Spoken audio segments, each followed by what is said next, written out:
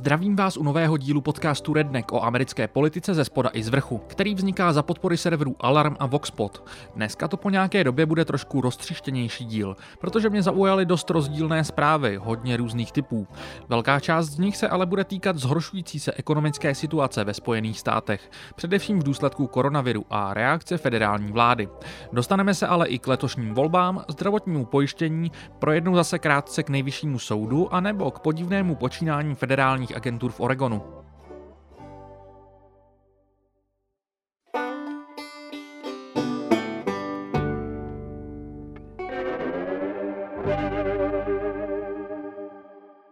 Začneme ale rychlým návratem k primárkám, a to skrze jednu vcelku zvláštní kampaň. Jeff Sessions byl ministr spravedlnosti v Trumpově administrativě v letech 2017 a 2018. Odstoupil v listopadu 2018 po dlouhé sérii neshod s prezidentem. Trump Sessionsovi zazlíval především to, že ministr spravedlnosti dal ruce pryč od vyšetřování ruských vazeb Trumpovy prezidentské kampaně speciálním vyšetřovatelem Robertem Millerem, které tak spadalo pod kompetenci náměstka Roda Rothsteina. Trump pochopitelně chtěl, aby ministerstvo toto vyšetřování co nejrychleji utlo. Sessions přitom předtím patřil k nejhlasitějším podporovatelům Donalda Trumpa mezi americkými politiky. V roce 2015 se stal prvním americkým senátorem, který v té době ještě hlavně vysmívaného Trumpa podpořil.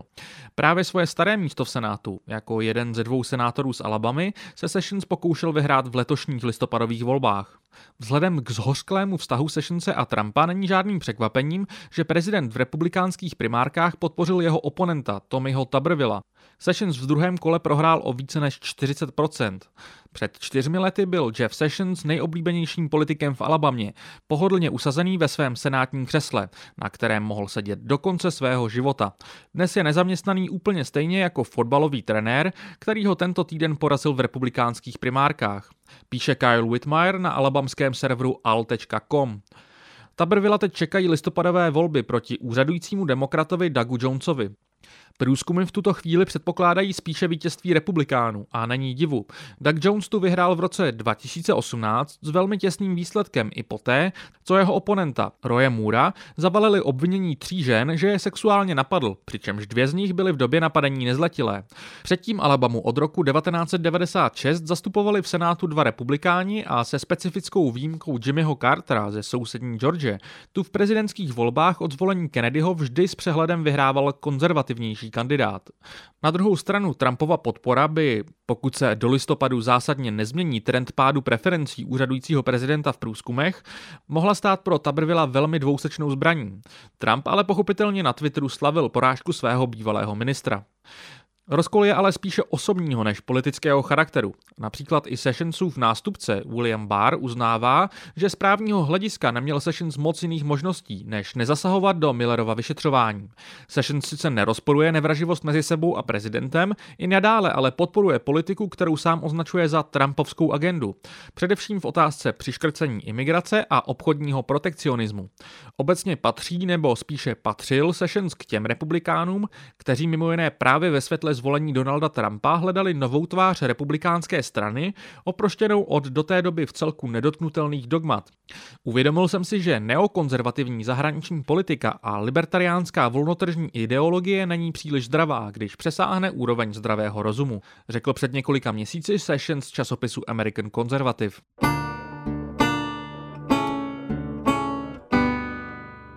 Teď už ale pojďme k ekonomickým dopadům koronaviru.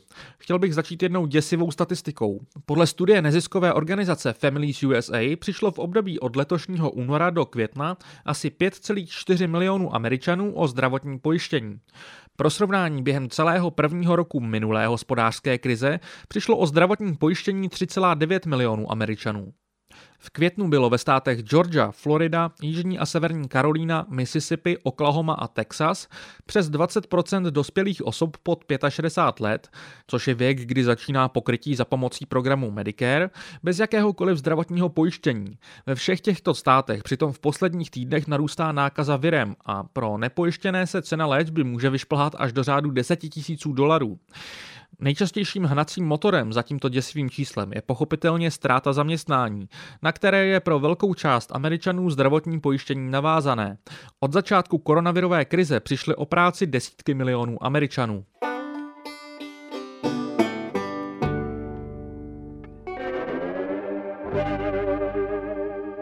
Největší vliv na ekonomickou situaci ve Spojených státech mají momentálně dva programy a oba souvisí s nezaměstnaností.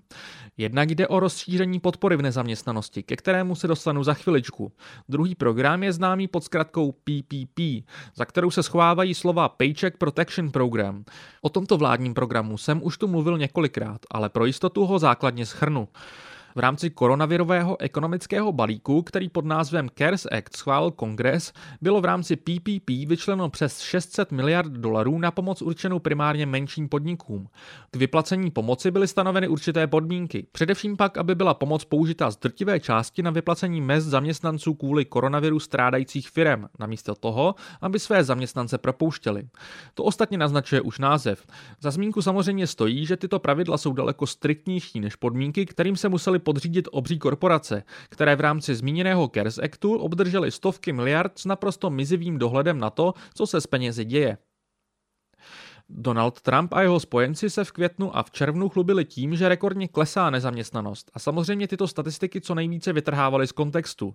Nehodí se jim zmiňovat, že rekordní pokles nezaměstnanosti to sice je, ale následuje po naprosto bezprecedentním nárůstu nezaměstnanosti během krátké doby na začátku krize. Spojené státy stále mají nezaměstnanost asi 11%, oproti necelým 4% před koronavirem. Další věc je, že míra nezaměstnanosti je uměle tlačena dolů právě pomocí programů, jako je PPP, a bez nich by se nevzpamatovala zdaleka tak rychle. Ostatně nejjednodušší způsob, jak vysvětlit PPP, je právě tak, že federální vláda skrze banky platí podnikům, aby nepropouštěli své zaměstnance. Celý program přinesl i nějaké, řekněme, komické momenty, kvůli kterým se na PPP snesla od některých lidí kritika. Například, když peníze v rámci programu dostal libertariánský Ayn Rand Institute, firma kongresmena Justina Amaše, který byl proti CARES Actu, nebo firma Kanyeho Westa. V méně bulvární podobě se pak psalo o soukromých investičních fondech, které dle zákona neměly na podporu v rámci PPP nárok a stejně ji dostali. Minimálně to poslední je určitě problém, na který je nutné se zaměřit, obzvlášť u programu, jehož prostředky nejsou v žádném případě bezedné a jeho vyschnutí je velmi aktuálním problémem. Já jsem tu mnohokrát CARES Act kritizoval, nikdy ale neopomenu zmínit, že právě PPP, jednorázové šeky na $1200 a rozšíření podpory v nezaměstnanosti jsou na poměry směřování Spojených států v posledních dekádách nebývalé dobré programy. Pod tímto vcelku pozitivně vyznívajícím povrchem se ale skrývají nepěkné pravdy. Stačí se podívat na to, jak zjednodušeně řečeno americké statistiky nezaměstnanosti například rozlišují mezi dočasnou ztrátou práce a permanentním zánikem pracovní pozice. Jakkoliv se PPP daří snižovat celkový počet nezaměstnaných, ta druhá množina, tedy pracovní pozice, které nenávratně mizí, stále roste a pohybuje se ve 100 000 pracovních pozic za týden. Podle průzkumu organizace Small Business for America's Future zvažuje ukončení činnosti kvůli koronaviru asi čtvrtina všech menších podniků. 8 ze všech malých podniků se obává přímo bankrotu. Podle New York Times ukončilo od 1. března činnost 66 000 malých podniků, což je statistika, která by podle deníku mohla zdevastovat americkou ekonomiku. 44% jejíž aktivity vytváří právě tyto drobné podniky. Alespoň podle statistik Small Business Administration, vládní agentury, která spravuje PPP. Nezaměstnanost se stále drží na nebezpečné úrovni a konec programů, které udržují tuto i tak nepřijatelnou míru nezaměstnanosti, se rychle blíží. Píše autor zaměřující se na ekonomiku Nathan Tankus, který uvádí, že největším problémem PPP je to, že program je příliš malý. Kongres a Trump teď rozmýšlejí, jak na programy navázat, jestli je prodloužit, jestli je seškrtat. Jejich politické instinkty velí většinu z nich alespoň před prodloužením právě seškrtat. Je ale otázka, co si o tom všem budou myslet Američané. Je paradoxem úspěchu těchto limitovaných a nedokonalých programů, jaký vliv mají na americké ekonomické statistiky. Například množství Američanů žijících pod úrovní chudoby mezi začátkem roku a přelomem dubna a května kleslo o více než 2% body, z 10,9% na 8,6%. Může za to především právě rozšířená podpora v nezaměstnanosti a jednorázové šeky. Je možné, že Kongres schválí druhou várku podobných šeků, i když není jasné v jaké výši. Stejně tak se teď zastupitelé hádají o prodloužení podpory v nezaměstnanosti. Byť je jasné, že předchozí verze, navýšená o $600, nemůže projít znovu. Další otázkou je, jak zamává tato čerstvá zkušenost Američanů jak s nadcházejícími volbami, tak s tlakem, který budou ochotní Američané vyvinout na úřadující politiky. Už před koronou bylo s distribucí bohatství a příjmů v zemi spokojeno jen 32% Američanů. Podle předloňského průzkumu agentury Gallup. Za pomocí koronavirového balíku zákonů si teď mohli na vlastní kůži odzkoušet, že takzvaně když se chce, tak to jde. Byť je tu stále mnoho co zlepšovat, i v rámci PPP spolkly neuvěřitelných 18 miliard poplatky, které si zaúčtovaly banky, které podporu vyplácely, což je pochopitelně nic oproti stovkám a stovkám miliard, které šly v rámci CARES Actu velkým korporacím. V žádném případě ale nejde říct, že by aktuální programy byly výdobytkem levého křídla demokratů okolo Alexandria Ocasio-Cortez nebo Bernieho Sanderse a o některé části především v rámci podpory pro drobné podniky se nejvíce zasloužili republikánští senátoři. Je možné, že v americké politice přichází zlom, který zájmy této progresivní levice dalece přesahuje?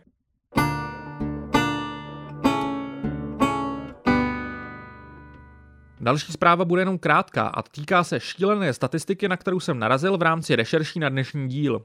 Vděčím za ní Mattu Stollerovi, jehož knihu Goliath o historii americké antimonopolní politiky jsem tu nejednou doporučoval. Týká se procenta amerických firem, jejichž platby na splácení dluhů převyšují jejich zisky. V minulém století bylo toto procento mizivé, ale od přelomu tisíciletí stabilně roste. Schválně si tipněte, kolik je to dnes. 20%.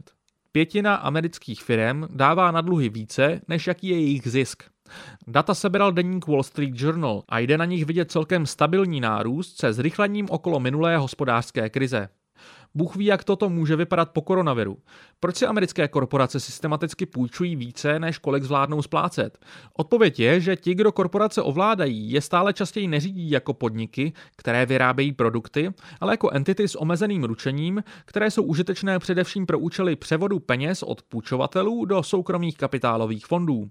Na děsivou statistiku upozorňuje v kontextu nové studie od oxfordského profesora Ludovika Filippova, která varuje před tím, že praxe tzv.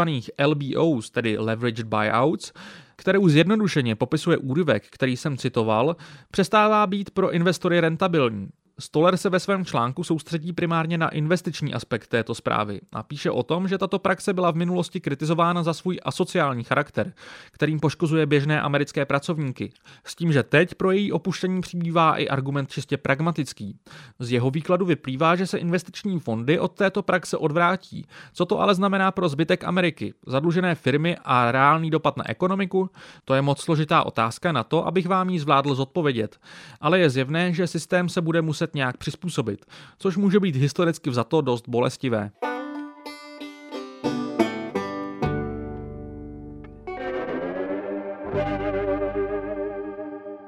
Podle expertky na hypotéky Emily Benfer hrozí v období od července do září vystěhování kvůli neplacení hypotéky či nájmu 20 až 28 milionům Američanů. Řekla to v rozhovoru pro televizní stanici CNBC. Pro srovnání během celé minulé hospodářské krize bylo takto vystěhováno okolo 10 milionů lidí. Celá řada států sice teď uvalila moratoria na splácení nájmu a hypoték, ale podle Benfer je většina těchto moratorií nedostatečná. Zároveň upozorňuje, že 29 států Unie nemá žádné celostátní moratorium a z těch existujících se jich řada vztahuje jen na samotný akt vystěhování, který v konkrétních případech už třeba je i schválený soudem a jakmile moratorium pomine, bude daný člověk vystěhován okamžitě. Podle průzkumu asi třetina Američanů v červenci nebyla schopná zaplatit za svoje bydlení, ať už kvůli opožděné platbě, částečné platbě nebo neschopnosti zaplatit vůbec. Jako řešení Benfer navrhuje celonárodní moratorium na tyto platby, které ale podle ní musí být spojeno s finanční pomocí, protože jinak bude pouze břemeno přehozeno na vlastníky nemovitostí. Zároveň zdůrazňuje, že teprve pak lze začít s řešením toho skutečného problému, který současná krize trochu překrývá a je jím nedostatek dostupného bydlení jako takového.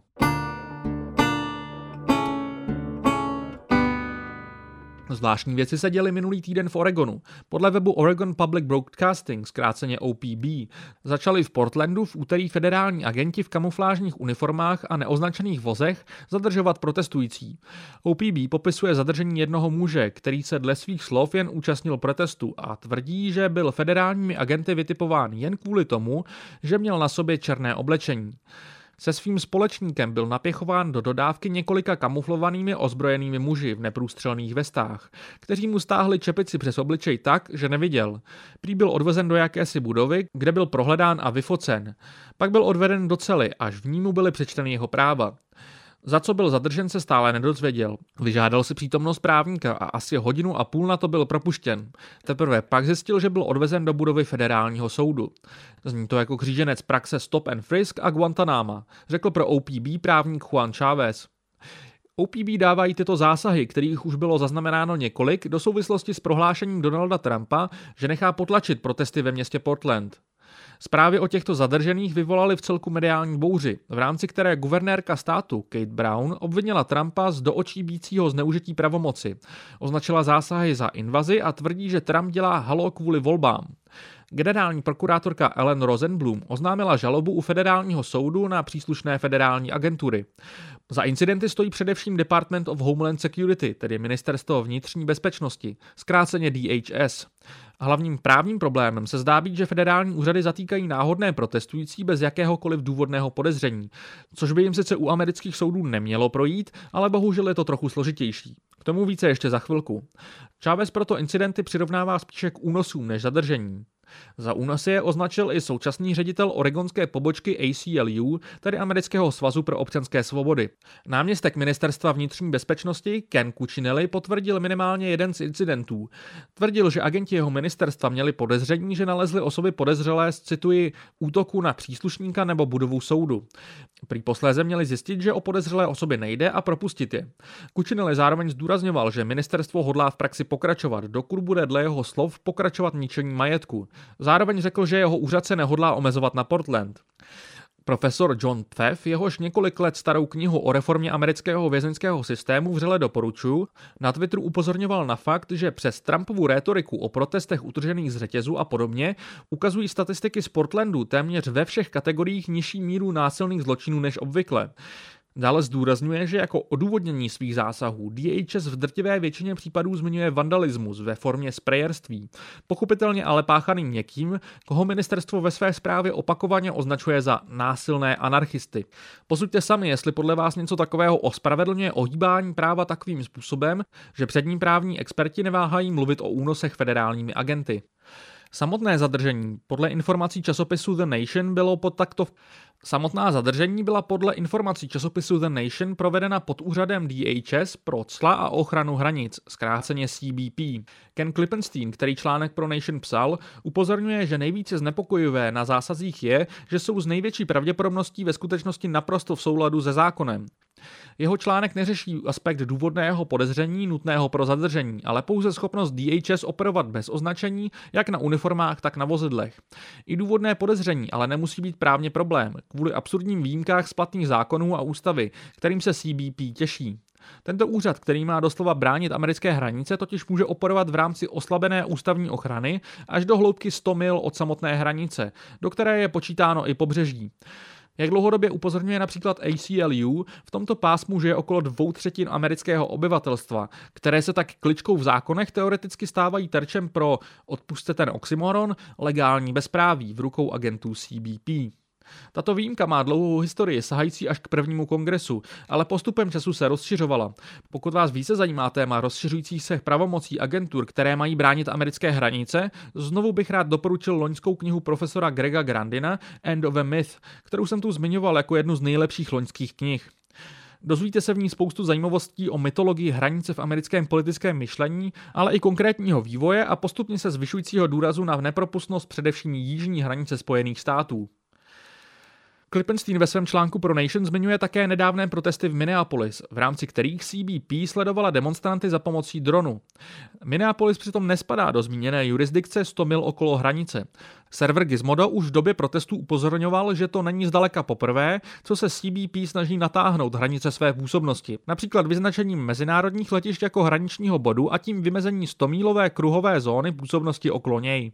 Obecně je tento autoritářský posun něčím, co kritizuje jak americká levice, tak místní libertariáni. Některá média a komentátoři, jako například Charles P. Pierce, který píše pro Esquire, označil současné dění v Portlandu za doslova pinochetovskou praxi a varuje, že může jít o opatrné testování hranic možného ze strany Trumpovy administrativy před většími zásahy okolo voleb. Ještě 2 sprosté nápisy na zdi a Chad Wolf objedná letecký zásah, píše sarkasticky Pierce na webu Esquire o šéfovi ministerstva vnitřní bezpečnosti. Já bych byl prozatím asi přece jenom trochu skeptičtější. Docela bych i souhlasil s tím, že Oregon je strategicky vybranou lokalitou, jelikož sever západního pobřeží má ve zbytku států poměrně, řekněme, bohémskou reputaci, ale zároveň je tu vcelku silná scéna pravicových milic. To by zapadalo do Trumpovy tendence eskalovat konflikty a problémy obecně, nejčastěji z toho důvodu, aby přišel zhoršenou situaci v minimální rovině uklidnit a tvářit se potom jako zachránce. Místní úřady zatím zareagovaly vcelku rezolutně a jakkoliv je to kauza, které je určitě potřeba věnovat velkou pozornost, zatím bych neřekl, že je čas panikařit.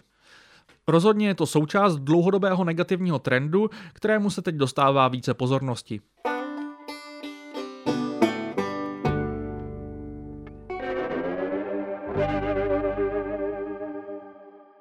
Na konci minulého dílu jsem zmiňoval drby ohledně nejvyššího soudce Samuela Alita a jeho údajného chystaného odchodu do důchodu.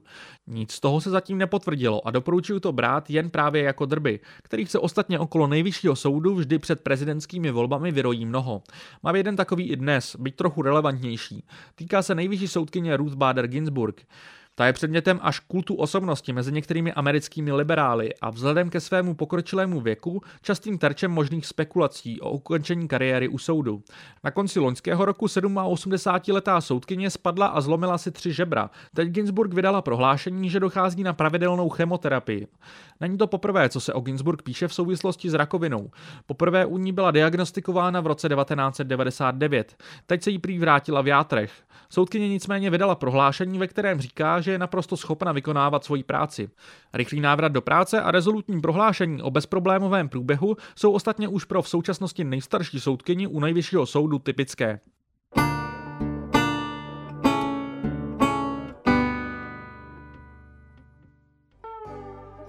Jako vždy bych vás chtěl na závěr vyzvat, jednak abyste mi psali feedback, což můžete udělat buď to na facebookové stránce podcastu, kterou najdete pod zkratkou rdnck, nebo na mailu schneider@a2.cz. Zároveň bych chtěl jako vždy zdůraznit, že tento podcast vzniká za podpory serverů Alarm a Voxpod, a proto bych vás chtěl požádat, abyste podpořili jejich chod klidně drobným, ale ideálně pravidelným příspěvkem. Formuláře pro tyto účely najdete na webech a2alarm.cz a voxpod.cz. K odběru tohoto podcastu se můžete přihlásit na Spotify, Soundcloudu, Apple Podcast nebo například Player FM. Zatím se tedy loučím a těším se zase příště.